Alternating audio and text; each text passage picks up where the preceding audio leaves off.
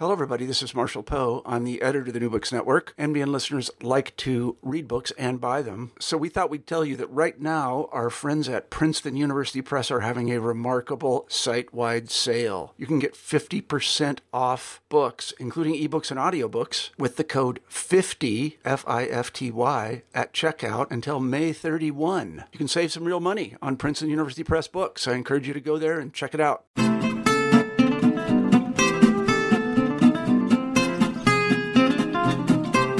Welcome to New Books in Fantasy and Adventure, a podcast channel on the New Books Network. Today, we'll be talking with Marshall Ryan Maresca in my old hometown of Austin, Texas, about his latest book, The Way of the Shield. This is your host, Gabrielle Matthew, author of the historical fantasy Falcon series. Before I welcome Marshall on the show, I'd like to share my review of The Way of the Shield. Dane has the highest respect for the order he's joined, the Terrians. The Terrian warriors adhere to a chivalrous code of honor, though they live in a time period vaguely suggestive of post-Renaissance Europe during the Age of Discovery. When Dane, a candidate, returns to the order's home in the city of Meridane, he finds events of the past year prevent him from advancing to the level of adept. Despite Dane's best efforts, the boy he was to rescue from a criminal's trap was severely injured when Dane failed to protect him. Now the boy's relatives are determined to block Dane's ascent in the Terrian order, which means that he will not be allowed to stay for good. Though Dane is saddened about his pending departure, he still takes the Way of the Shield and Sword seriously. The shield, which appears in the title of the book, symbolizes protection, while the sword should only be drawn as a last resort. Dane believes that protecting lives doesn't mean taking other lives, though he is always willing to sacrifice himself if needed. His ideals will be challenged as he is drawn into events orchestrated by a conspiracy featuring 10 masked men and women, most of them highly placed in society. What appears at first to be a movement to give more power to the commoners is actually a secret conspiracy to replace the king and achieve new alliances in the parliament to further the aims of the traditionalist party, the political arm of the nobility. The plot is sent into motion through pawns that are unaware of the true goal. As Dane rushes forth, despite the Terrian Grandmaster's injunction to save the day, he's helped by another candidate, Durin, as well as the daughter of his lordly sponsor, the Lady Miriam, and an assortment of politically radicalized writers. In just a moment, we're going to have Marshall reading an excerpt from his book before he begins answering my questions. Hi, we're welcoming Marshall Ryan Maresca on the air today to discuss his new book, The Way of the Shield. Hello. Hi. And so, Marshall, you've promised us a reading from your book today. Yes, that's right. And so this is a passage from the beginning of the book. The dock workers were moving in. Dane got a count of them. 8 men, all stout of arm and back. One of the drunkest dock workers had picked up a rock from the ground. Dane put down his trunk. One moment. The dock worker had wound back his arm and hurled the rock at the men on the crate. Dane dashed across the distance, bringing up his shield. The rock clanged against it and dropped to the ground. "Step away, gentlemen," Dane said. "There's no need for this to escalate." "Who are you to say what?" the main dock worker asked. He came up, puffing up his shoulders in his approach. This was a man who was clearly used to intimidating people with his height and muscles. With most people, he'd probably succeed. With Dane, he had to crane his neck. Dane was at least a head taller. "I'm the one who said step away." "Yeah, who's this fool?" another dock worker said. "Who carries a running shield anymore?" "He's got a sword, too," the third said. This one looked a bit nervous. "And he's in uniform. He ain't a constable or river patrol. He's a Tarian, you dunces, the old sailor shouted. Look, the lead dockworker said, still trying to stare Dane down, we're going to show these traitors we don't like their kind on our docks. They have a right, Dane said. You're going to stand up for their disloyal sewage? He glanced around Dane to look at the three men on the crate. You've got a thrashing coming, you do. I'm going to defend their right, Dane said, even if they're wrong. Wrong to want an unsullied bloodline on the throne, the center man on the crate snarled back. Dane sighed a bit. He feared that's what this was about. Some people never move on. Shut it, the lead dockworker said. Make us. Aren't helping, Dane muttered. Come on, boys, the lead dockworker shouted to his men. We've still got the numbers here. No, Dane said firmly. You will leave these men unmolested. You're going to stop us? The rest of them found their courage and took a few steps forward. I'm a Tarian, Dane said, and I will stand between them and harm. Dane wasn't being completely honest with them, but he doubted any of them were familiar enough to read the pips on his uniform collar. To truly call himself a Tarian, he'd have to reach the rank of adept. He was just nearing the end of the second year of his candidacy. He might be promoted to adept in a few days, but that was definitely not why he had been recalled to Maradan. You'll get a thrashing too, the dockworker scoffed. We'll knock you back a whole century where you belong. They knew he had to dissuade the leader in a way that would dissuade the rest of them from fighting. He knew he could hold off all 8 of them, but not without hurting them, and that would hardly be fitting for a Tarian, especially a second-year candidate hoping to make adept. As the dockworker took a swing at Dane, Dane crouched down, bringing his shield to the man's chest. Rather than knocking him to the ground, Dane went up, raising his shield high with the man on top of it. The man flailed about uselessly while Dane held him 9 feet off the ground. Stand down and disperse, Dane said firmly to the rest, before anyone gets hurt. The dockworkers scattered. Dane smirked. Feats of strength usually let him avoid an actual fight. He looked up at the leader. I'm going to put you down, and you're going to walk away, yes? Yeah. Dane tilted his shield and let the man slide to the ground in a crumpled heap. Then he scrambled away. Thank you, the leader of the True Line started. It's what I do for anyone, Dane said, no matter how distasteful I find their views. He went back over the trunk, which the old sailor was diligently guarding. So, you see what that's about, the old man said. I thought it had gone away, Dane said. Yeah, well, the new king is not who his father was. You hear? Doesn't inspire the same adulation. There is a proper line of succession, the man on the crate yelled.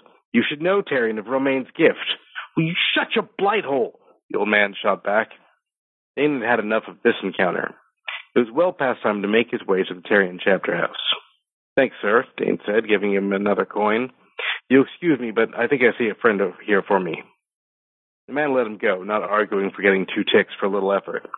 And indeed, on the far side of the dock, standing up on a tall crate, there appeared to be a Tarian initiate searching the crowds. Grandmaster Orin had sent someone to escort him. Even if it was just an initiate, that could not be a good sign. This was not to be a joyous homecoming. So, yes, Dane does indeed not have a joyous homecoming, as it turns out, but he is ever hopeful. In fact, one of his things that he says, that I'm taking a sentence from the novel, is, hope is never futile, even if it's the barest of embers. So you write in a newly emerging tradition of hope punk. Could you contrast grimdark and hope punk for us? Sure. Hope punk is a term that was coined by an author named Alexandra Rowland. She has a book that came out just almost the same time as Way of the Shield came out, called A Conspiracy of Truths.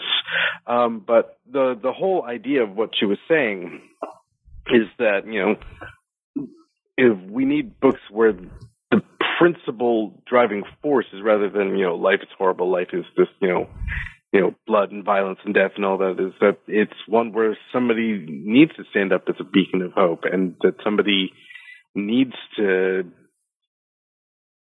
be fighting for a brighter future, even if and not only fighting for it, but being an example of that. The easiest compare and contrast the difference between Superman and Batman, you could say, well, they're both superheroes, but they do it in a very different, distinct way. And the distinction between those two characters is the same as the distinction between Grimdark and Hope Punk. As well, Dane always tries to be fair, and he tries to be polite. And part of his fairness is in making sure that justice is applied correctly. Your novel seems to speak out against vigilante justice. Several times over, Dane defends the life of the chief villain, Theric, stating that it is not the task of him and his friends to dispense justice on Theric. He also dissuades Jareen from killing Theric. Can you comment on that?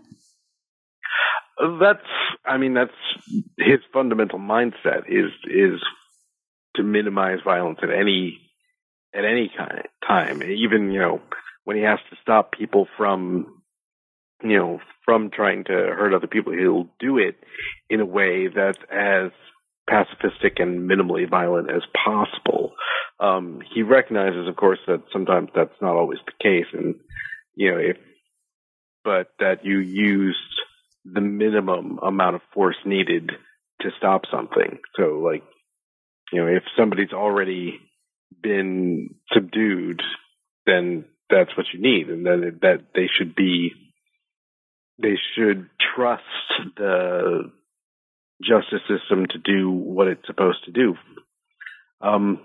So yeah, he's definitely against the idea of vigilante justice, which will be an interesting thing to play with when in future things like this. Since this is a part of a larger series of books that are all intertwined, set in Meridain, and one of the main characters in one of the other series in Meridain is a vigilante, then that's going to be a fun thing to play with when those two characters finally interact.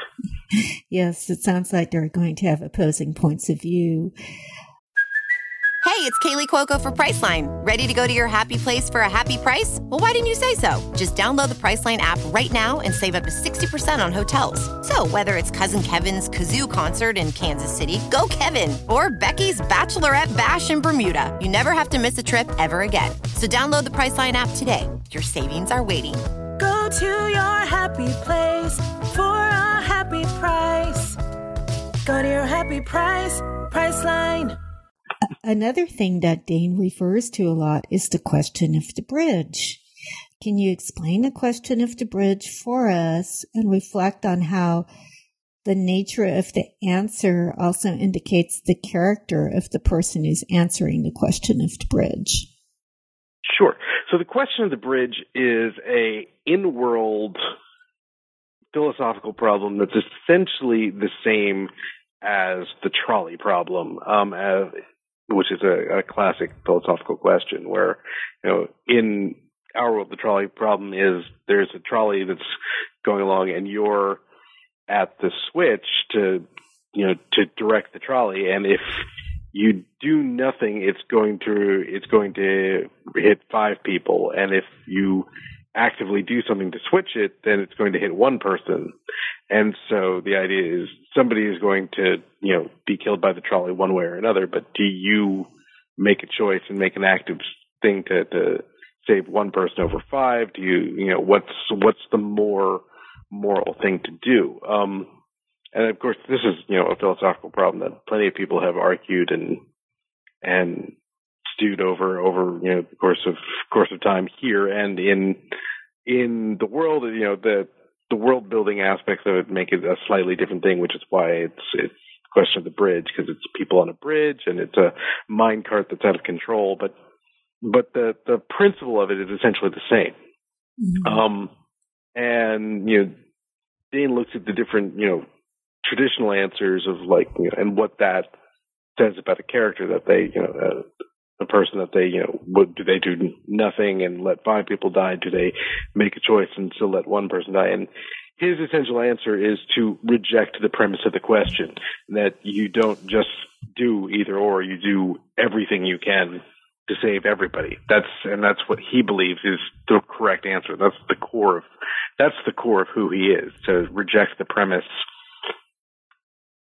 reject the parameters and simply do everything you can.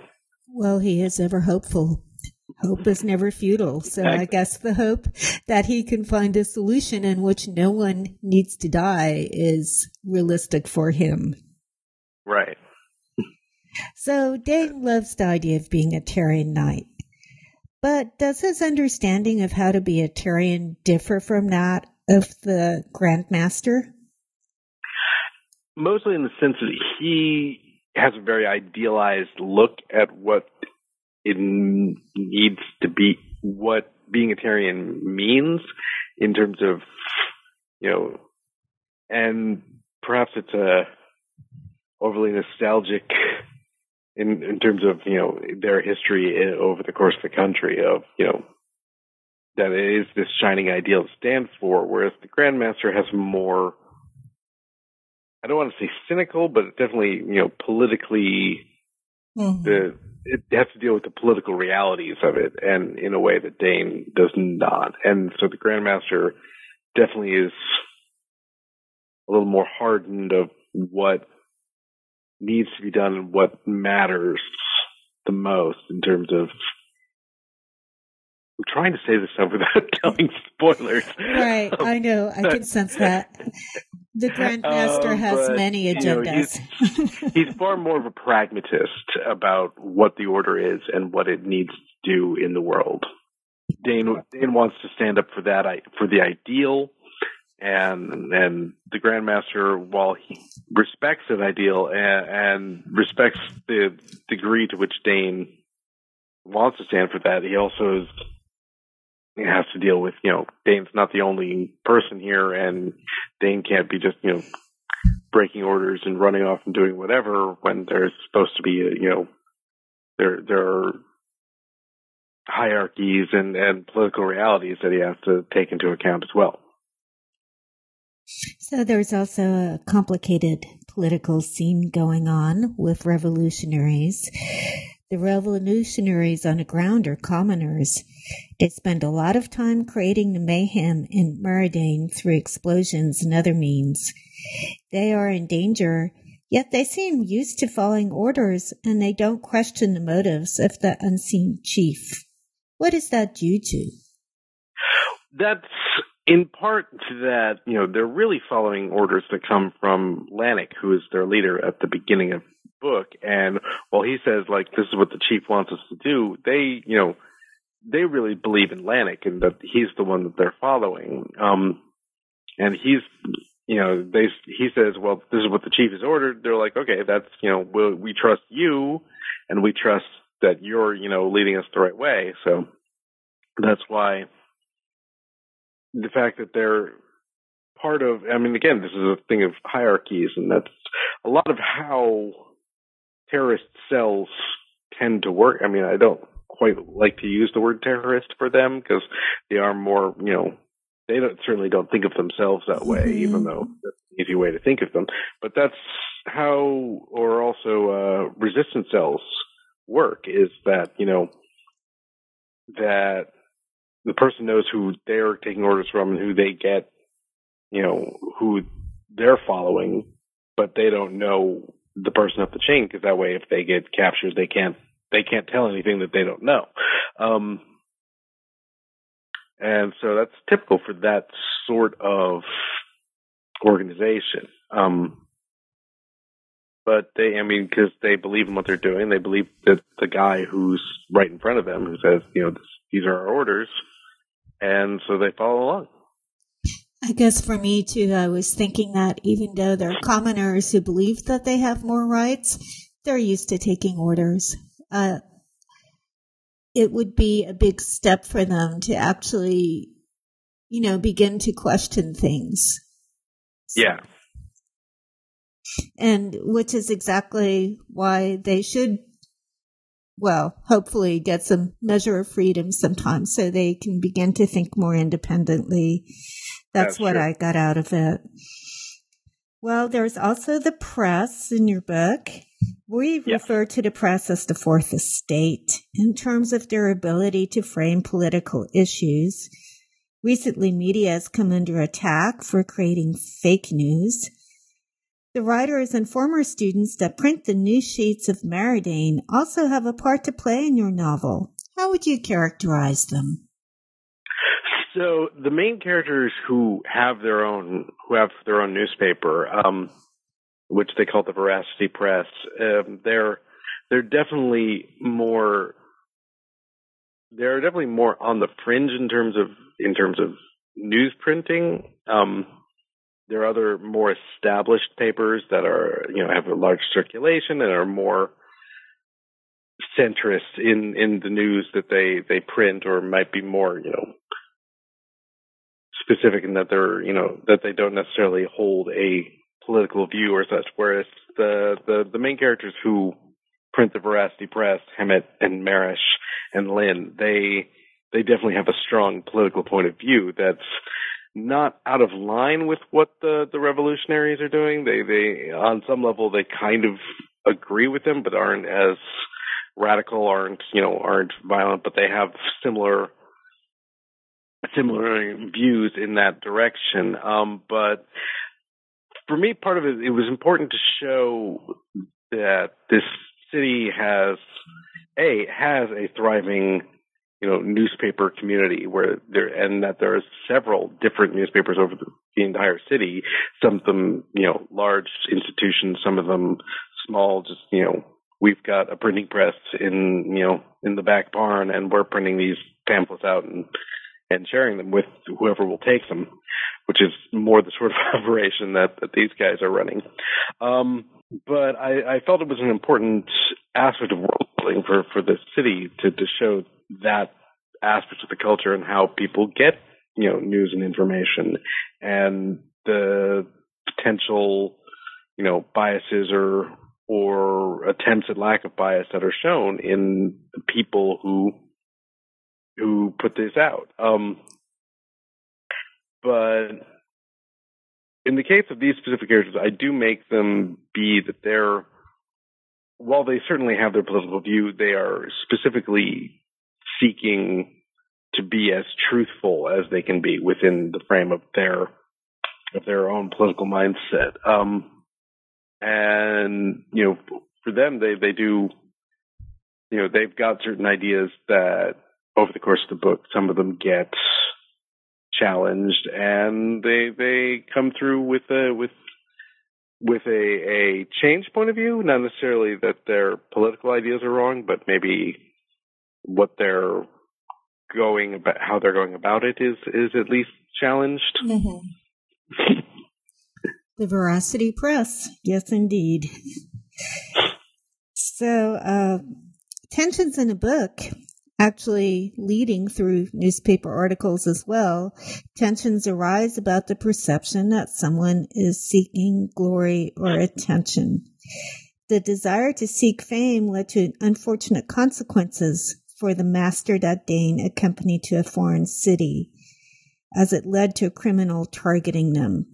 As a consequence, Dane shuns the limelight, yet others are not so averse.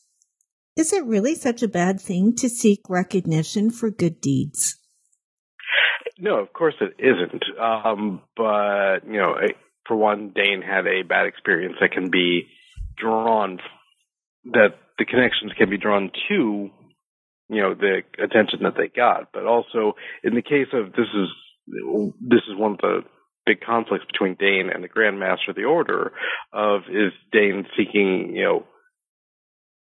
the difference between personal attention that, of him specifically as a hero, or is he drawing, good attention to the Order as a whole? And these are some of the things that the Grand Master is worried about. And Dane is worried about it too, in that, he already had this bad experience that can be traced back to getting lauded in the papers in the city he was in before. But,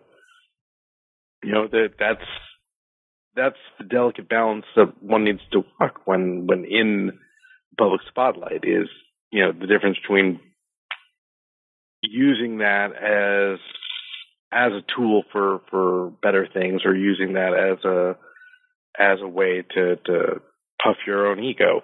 And Dane worries of which one he's even doing when he gets paid attention to in the paper, and some of the people around him who don't necessarily know his pure motives question if that's really what he's doing or if he's trying to do something better. Yeah, it seems like he's kind of hard to miss. He's always in the center of everything, and he's a big guy.